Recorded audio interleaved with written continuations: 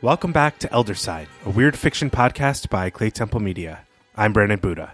And I'm Glenn McDorman. This episode, we are covering The Girl with the Gray Eyes by William Hope Hodgson. This is a story that was originally published in Red Magazine in 1913. And this is the story that won our first Patreon vote. And it also means that we're doing back-to-back Hodgson stories, and also that Hodgson is the first writer to get two stories into the Elder Sign canon.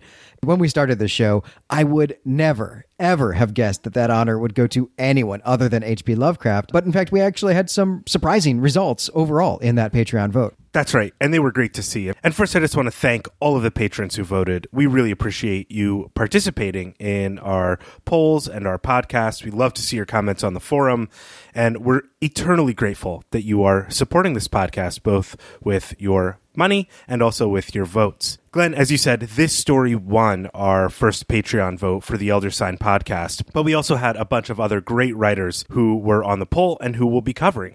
We'll be covering stories from China Miéville, Arthur Machen, and Ray Bradbury. Yeah, this is all very exciting. Arthur Machen we've done already, of course, but China Miéville, we've never covered a China Miéville story or a Ray Bradbury story on any of our shows, both of which seem crazy. So that will be a lot of fun to do. And of course, we're also going to record the runner-up in this vote as one of our monthly Patreon episodes. And that story is The Phoenix on the Sword by Robert E. Howard. This is the very first Conan the Barbarian story. I have to say, I was surprised that this story didn't make it into the main show, but I was even more surprised that H.P. Lovecraft came in dead last. I do not think that that will be a trend that continues for long, though, as we get more patrons who are here mostly for Elder Sign content rather than for Gene Wolfe and Star Trek. So let's get into this short story. It is one that is, I think, going to defy our expectations, and that defiance of expectations is going to supply the bulk of my commentary and really our single discussion question at the end of the recap. So, Brandon, take us away. Yeah, you're not wrong about this story defying the expectations of maybe the whole premise of our podcast. The story opens with Harry, who is the narrator of The Girl with the Gray Eyes. Harry has a chum called Jack, and Jack is ecstatic about a girl he just met. She's 5'2", which is perfect because Jack hates big girls, and she's dainty. She's got tiny hands and feet. Harry is a little taken aback here by Jack's excitement about this girl, but he lets Jack continue in his ongoing description of her, which has moved to the girl's eyes, which are special. They're gray, and a kind of gray that Jack has never seen in his life.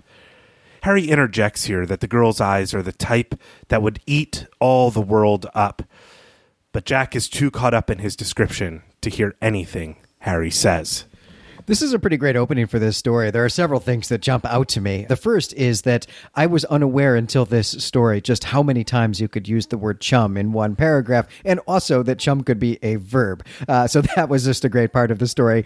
But the second thing that really strikes me about this opening is that the story begins in media res, or at least in media conversation, we might say. Jack has already been telling Harry about this woman by the time the story starts. And maybe it's only for a sentence or two, but possibly several minutes, possibly several tens of minutes have gone by in this conversation already, given how bored of this Harry already seems. And indeed, Harry's only fun, his only real interest in this conversation is in quietly making fun of his chum, Jack, by supplying literary help for Jack's otherwise pedestrian description of an attractive woman. Harry gives Jack an adjective when he's at a loss for words, and then when Jack says simply that her eyes are gray, this is when Harry says, eat all the world up, as you said, Brandon. But this is not just a random comment or even a weird sounding comment, though. Harry's actually quoting from a popular poem here. He's quietly having his own fun because Jack is boring him, so he's just quoting poetry that this conversation reminds him of. And the poem he's quoting is a folk poem. It's a sort of folk song, really, from 19th century England. It's probably actually a little bit older than that, but those are the sort of first published versions that we have. And there are, in fact, a number of versions of that poem, which, is typically the case with folk literature, but most of them go something like this. Blue-eyed beauty, do your mother's duty. Gray-eyed, greedy gut, eat all the world up. So it's a rhyme about the personality characteristics that are associated with women's eye color. Clearly, here, it just means that women with gray eyes are gluttonous. I'm not sure what the study is that shows that, but hey, in the 19th century, there was a poem about it. But since we are reading a William Hope Hodgson story, it seems right now that the narrator is making a wry joke that is actually setting up the horror of the story. This woman has a very weird shade of eye color, and presumably then she may in fact really eat all the world up, right? That she might be some kind of creature who is a devourer of worlds. Yeah, absolutely. I had no idea about the reference to that line, and I'm really glad you brought that to the discussion, because I was reading this, early on my first read of the story, thinking, yes, we are setting up the kind of femme fatale of the story. But that's not quite what's going on, as we'll soon discover. And Harry is with Jack on business, which is something we'll find out very soon. But first, Jack has more to say about this girl, and he goes on to describe how he met her. It was in Bendigo, 6 months back. They were introduced to some sort of party, and Jack hung on to her hand a little too long, and he hasn't seen her since that awkward moment until today. The girl is in Melbourne, and she's staying at the same hotel as Jack and Harry. This is a nice, quiet way of letting us know that this story takes place in Australia, so it seems that we're going to be drawing on a location that would be exotic to readers in London in the Edwardian age. This is a real staple of the genre, of course. And on top of this, it isn't just that Jack held onto this woman's hand for an inappropriate amount of time, like an embarrassing amount of time. It's that he forgot he was even holding her hand. And the way this is presented has a real eerie feeling about it, like there's some kind of hypnosis or mesmerism that's going on here.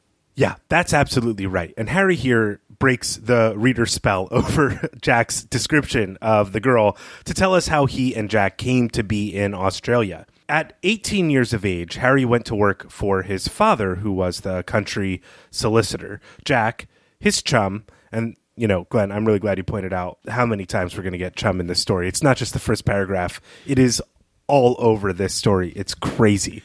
Yeah, we're keeping it at about 5% of the usage that Hodgson gives it here. It was like a hard limit we gave ourselves. Yeah. Well, Jack had no prospects after school, and so he tried his luck in the colonies. No one had heard from Jack for 6 years, but Jack's uncle died, leaving his entire estate to his nephew, Jack. Harry volunteers to take a trip to Australia to track Jack down. It takes Harry a few months to find Jack in the back blocks of Australia, but eventually Harry finds Jack, and they make their way to Melbourne in order to catch a boat home. But Jack is obsessed with this girl, and his madness over her is preventing Harry from getting his work done. There's some interesting backstory here. Harry and Jack are both members of the English upper middle class, but Jack's immediate family seems to have run out of money. His father or something like that has squandered the family fortune, and so Jack has gone off to make a new one. This is a tale as old as time, right? And where he has gone is Bendigo in Australia, which is in the middle of a gold rush. The fact that he immediately abandons his efforts to return to England and succeed his uncle as a country gentleman suggests that probably he was not having much luck at finding any actual gold. And as we're going to learn in this story, Jack just might not be good at things. So this is no surprise here. I want to glom onto this phrase that you used here that you've taken from Hodgson, Brandon, the back blocks, because this really excited me. And what Harry says is, I found my man away up in the back blocks. And as I was reading this, I felt certain that he was going to say away up in the back of beyond, which is a phrase we've encountered a lot on the Gene Wolfe Literary Podcast in Wolfe's masterpiece novel, The Fifth Head of Cerberus, which we've just finished up. I was disappointed that it didn't, but this term back blocks is basically the same thing. It's a version unique to Australia. And it just means that Harry didn't find Jack at a hotel bar in Bendigo. He actually had to go out in the wilderness to find him, where Jack presumably was by himself or with a few other people, panning for gold. And for me, there's a whole story there waiting to be written. There are a number of stories embedded in this one that are waiting to be written. It's true. Well, the night that Jack has burst into Harry's hotel room talking about this girl was the night that Harry was hoping to have some downtime so he could complete some work and order room service. But Jack insists that Harry join him for the dinner service at the hotel so that they can be near the girl. As soon as Harry meets the girl, he understands what Jack sees in her. In fact, he catches himself staring at her, which prompts Jack to kick Harry under the table. So the two men get up and leave the table, and Jack asks Harry how he's supposed to get to know the girl with the gray eyes.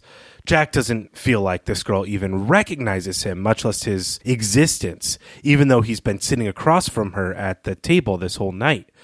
Plus, neither one of them knows anybody who could make a formal introduction between Jack and the girl, and Jack is certain that the girl doesn't want any new friends, especially as she was accompanied to dinner by a handsome, tall, blonde man whose hair is also red, as we'll find out later, too. Harry leaves Jack dejected at this point because he just is tired of this business, and he wants to go back to his room to work. Yeah, there's a real introvert-extrovert dynamic to their friendship here, I think. Well, again, in this dinner scene, we get this kind of hypnotic effect from the girl with the gray eyes. And this time it's actually on the narrator. It's on Harry, who doesn't seem inclined to be interested in women here. He certainly wants his alone time and, wants to get his work done. But nonetheless, even though he's not actually interested in her, he's not there to pursue her the way Jack is, still she has this kind of strange effect on him. That night, after Harry has dozed off, he's awakened by a hand that is shaking him. Jack, and here we learn that Jack is a nickname for John, has come up with a plan to get to know the girl. Harry, who knows something of Jack's schemes, tells Jack that he has no business waking him up at midnight to tell him of some half-cocked plan to win the girl with the gray eyes over. And so Harry just goes back to sleep, and he's in a bit of a rage here. Yeah, Harry's annoyed at being woken up because after dinner, he's been working all night before going to bed. And I have to wonder, what work? The voyage from the UK to Australia is a matter of months, and there's no internet. So what work has he brought with him? Has he just brought like suitcases, like whole trunks full of paperwork, like lawyer paperwork for him to do? Now I realize this is just a way to characterize Harry as a serious dude with serious business, but it just hurts me to imagine Harry traveling halfway around the world and then just doing paperwork in his hotel room. Like, I want to believe this is a problem for us. This is a problem of our now, that our bosses can email us, even when we're on our honeymoons and such. Right. Well, his boss is his dad, so that's part of it. But I was wondering the same thing as I was reading this story. I'm like, what, did he bring a trunk of paperwork over? And even then, how is he supposed to get it back? How much work when you're far from the office and nobody can get you any additional information or paperwork could he possibly be doing? There's no fax machines. Maybe there are telegrams, but even so, how could he generate this much work that's keeping his mind so busy and on all this stuff? There are some gaps in the plotting of this story, and I think it's really funny, and I think it's a lot of fun. Well, to be clear, Hudson doesn't say he's doing his lawyer work, so this is where, again, I think there's another story to be told. What is Harry actually up to that he needs to be left alone in his hotel room for, right? He's on some kind of other weird fiction or pulp adventure besides whatever Jack has got going on. Well, I think that's a very generous way to read the story. Well, because Harry kind of went off on Jack the night before, Jack is cold towards Harry the whole next day, and Harry thinks this is foolish, and he's a little annoyed by it, but as we said, he's got a lot of work to do, so he takes advantage of the time away from Jack and waits until Jack returns to his senses. The men meet up again the next morning at breakfast, and Harry eventually brings up Miss Grey Eyes. This is the most formal name we get for this character in the story. Jack is in a real state here because the woman is never without the red-haired gentleman who is the man they met, who accompanied the woman with gray eyes 2 nights before at dinner. Furthermore, Jack has another idea, but he doesn't want Harry to throw cold water on it. Jack bets he can get to know the girl in the next 24 hours. Harry wants to know Jack's plan, but now Jack refuses to share it. So Harry returns to his work until evening. Right. Now we seem finally to be getting to the real action of the story. And this is typical of Edwardian short stories, right? Hinging the action on a bet and then watching the underdog beat the odds through some ridiculously clever scheme. This is actually kind of what's at the core of like every Sherlock Holmes story as well. And also Arthur Conan Doyle wrote a ton of stories that are exactly this mechanism. Most of them are about boxing. So at this point in the story, then, I'm wondering if it's the scheme that is really going to be important here, or if we're still just being set up for whatever horrific thing is going to happen to Jack when he discovers that Miss Grey Eyes is really a praying mantis or something. Well, I can tell you've been rewatching Buffy, Glenn. It's true. We're in season 2 now.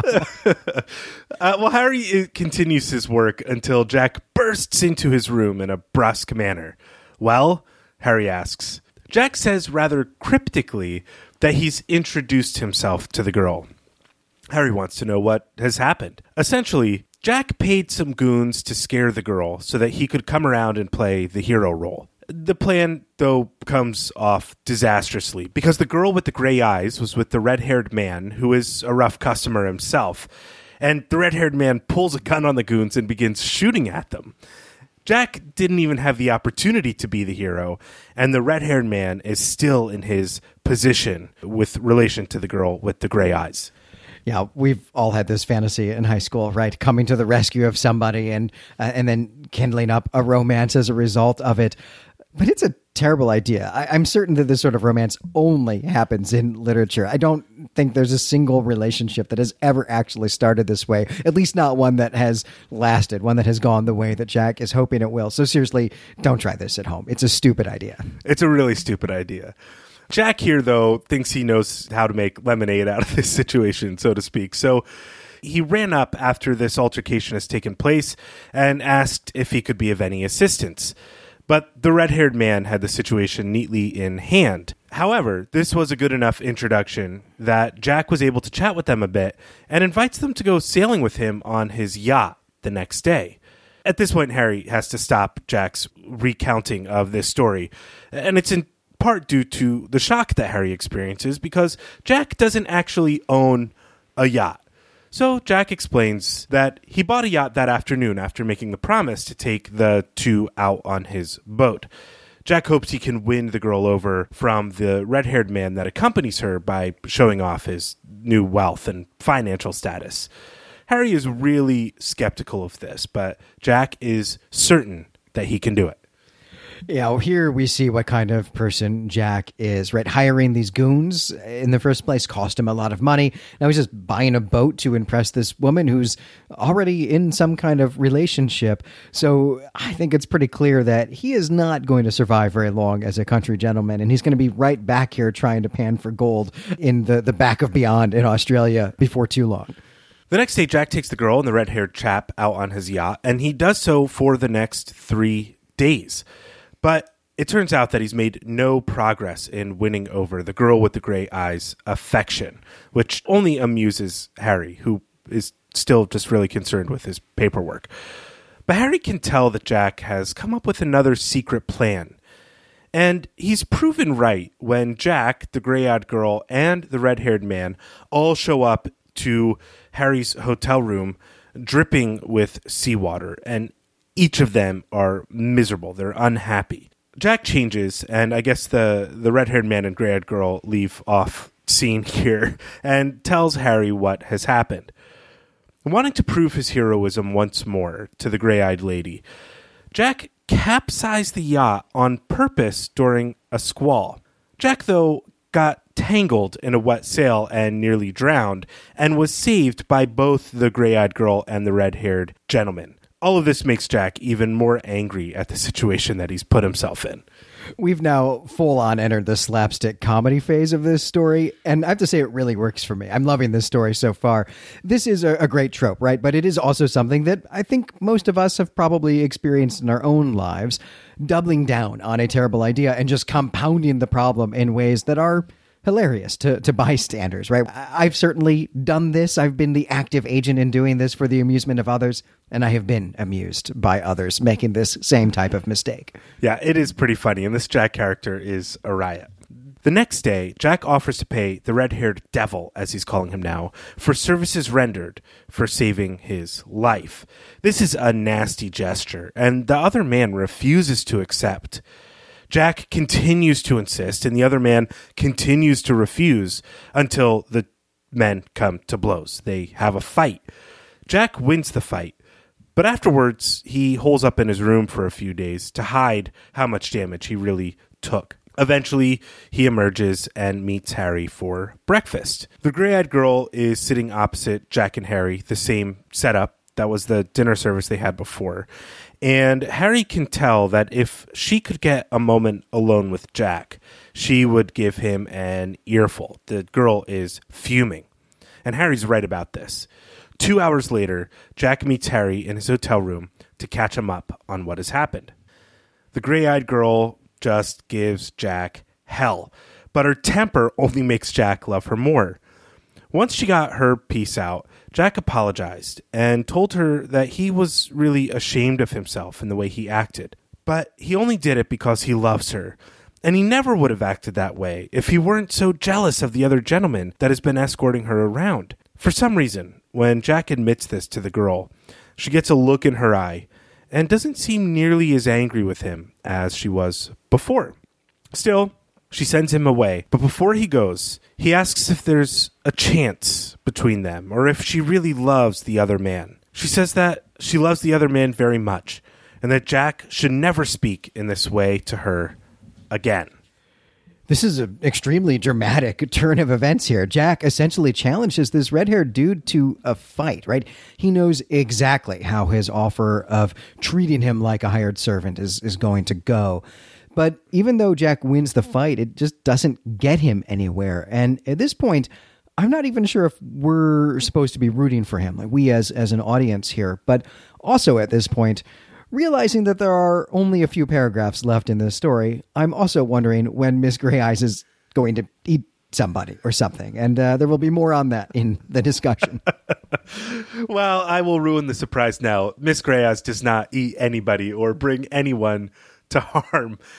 Jack decides to continue to delay his and Harry's departure back to London for weeks and weeks because he just can't imagine losing the girl. And while the girl keeps Jack at a distance for a little while, eventually she warms to him. One day, after about 6 weeks, Jack bursts into Harry's room again. He's won. He plans on marrying the girl. And Harry here asks, what about the other man? Jack sits down and says with great solemnity, he's her brother.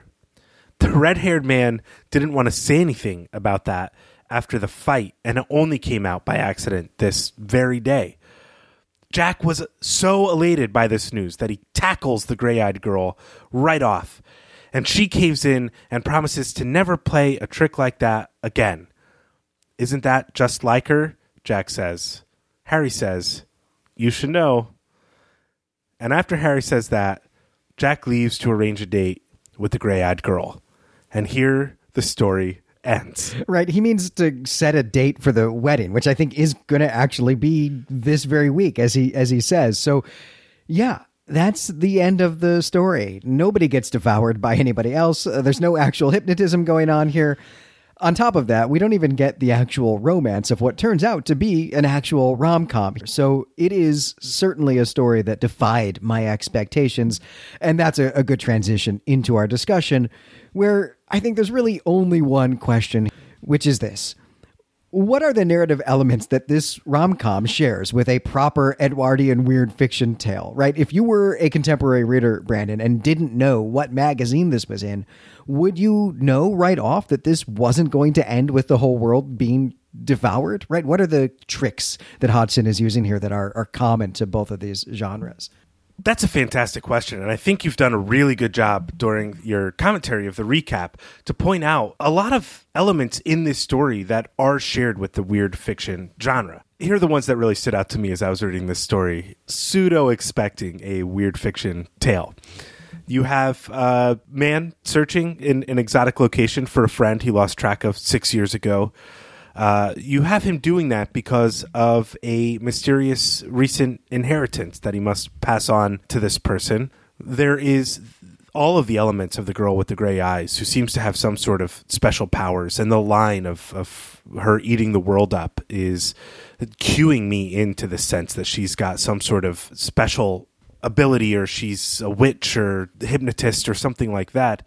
And you have the narrator, who is apart from the main action of the story, giving us the elements of the plot while kind of hiding his own role in it, though indicating that he too is impacted by what is going on in the plot. Plus you have all these crazy intrusions and people bursting in with news. Jack is acting mad. We don't know Jack before this story, but he's certainly acting out of sorts and a little crazed. So all of that are elements I would think to find in a weird fiction tale. And as you also pointed out, during the recap, there are many moments in this story where I was like, well, there's the story I have to write. That's the weird fiction story. There's this element that can be blown up and told a different way. And it's surprising that this is really just a romantic comedy. It is what the back of this edition that we read it out of calls women's fiction.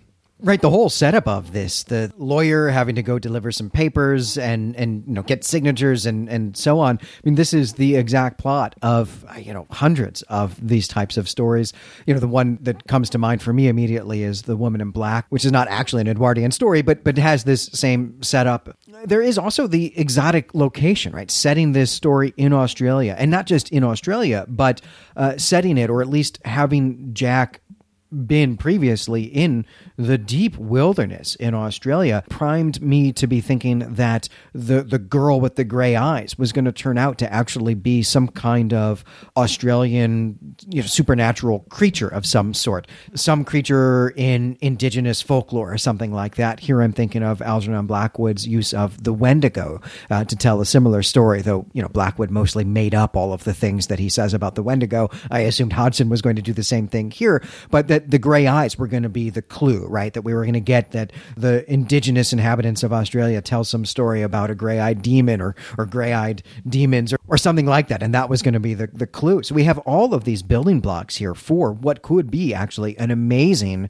weird fiction story, including what is Jack actually doing out there? Here, clearly he is just out panning for gold, but what if he's out there actually looking through, some ancient indigenous temple or something like that, and that's what unearths the creature? That'd be straight out of a Lovecraft, right? That's how Lovecraft would tell this story for sure.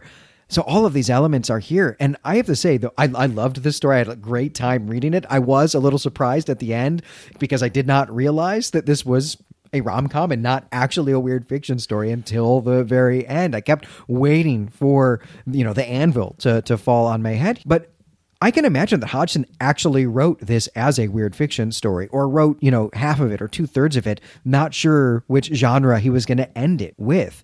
And maybe actually even wrote 2 different endings here and was sending it out to magazines of different genres simultaneously. I don't believe that that's actually true, but I can imagine that this is part of his writing process here, trying to make it as a writer, trying to get stories out and get them published.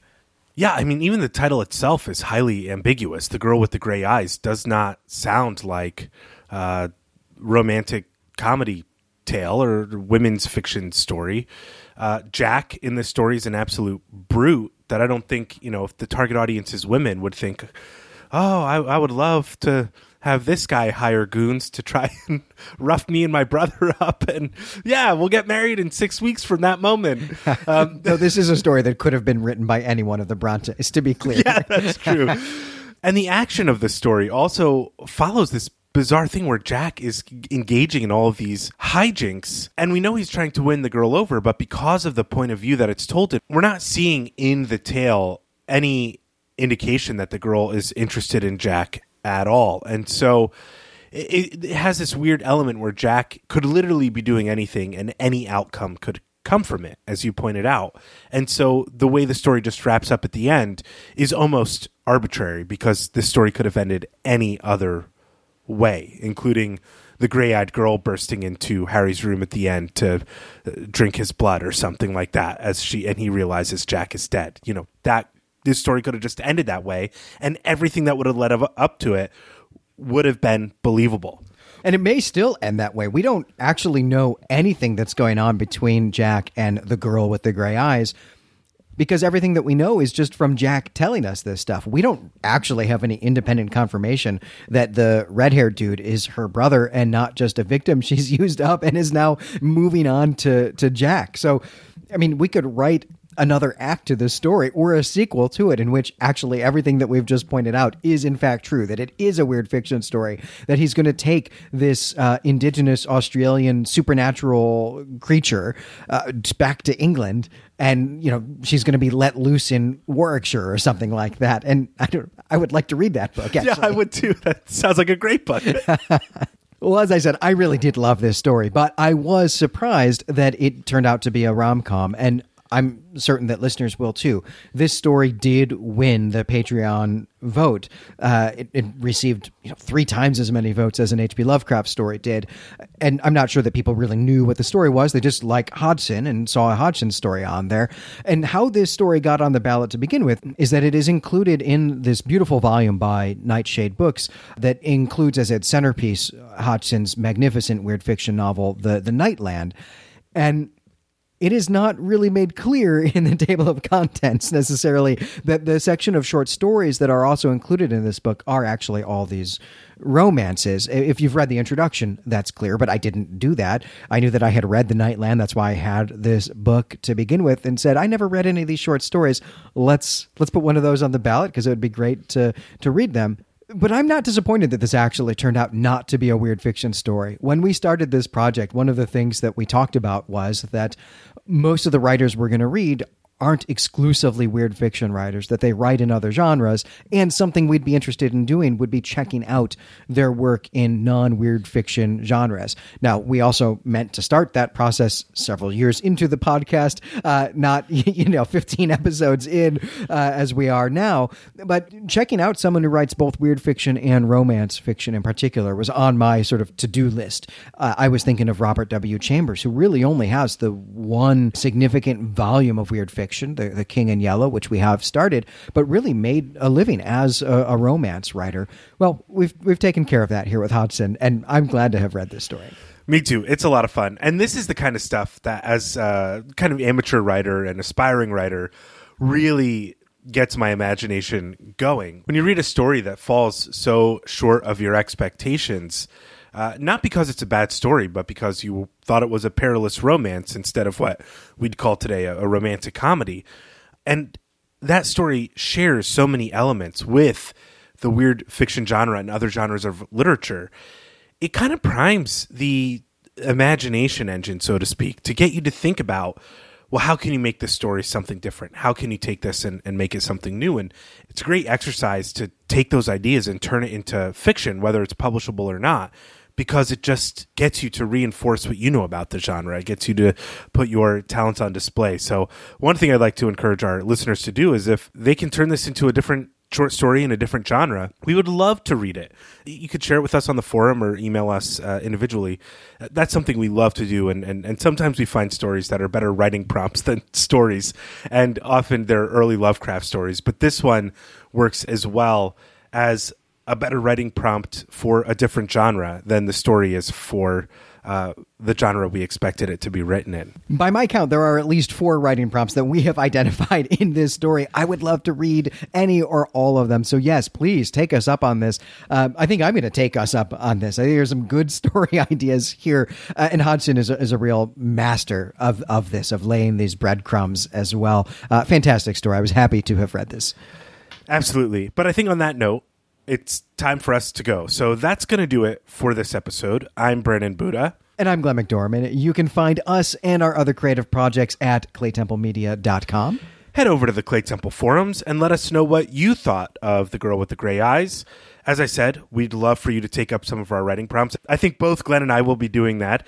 Or let us know what you think about Hodgson and the way these writers in the 19th century were writing in multiple genres and trying to get published. There's a lot to talk about in this story that is not related to the story itself. So I'd love to hear from you on the forums. Next time, we'll be back with Reports of Certain Events in London by China Mieville, a very definitely actual weird fiction story, we promise. But until then, we greet you and say farewell.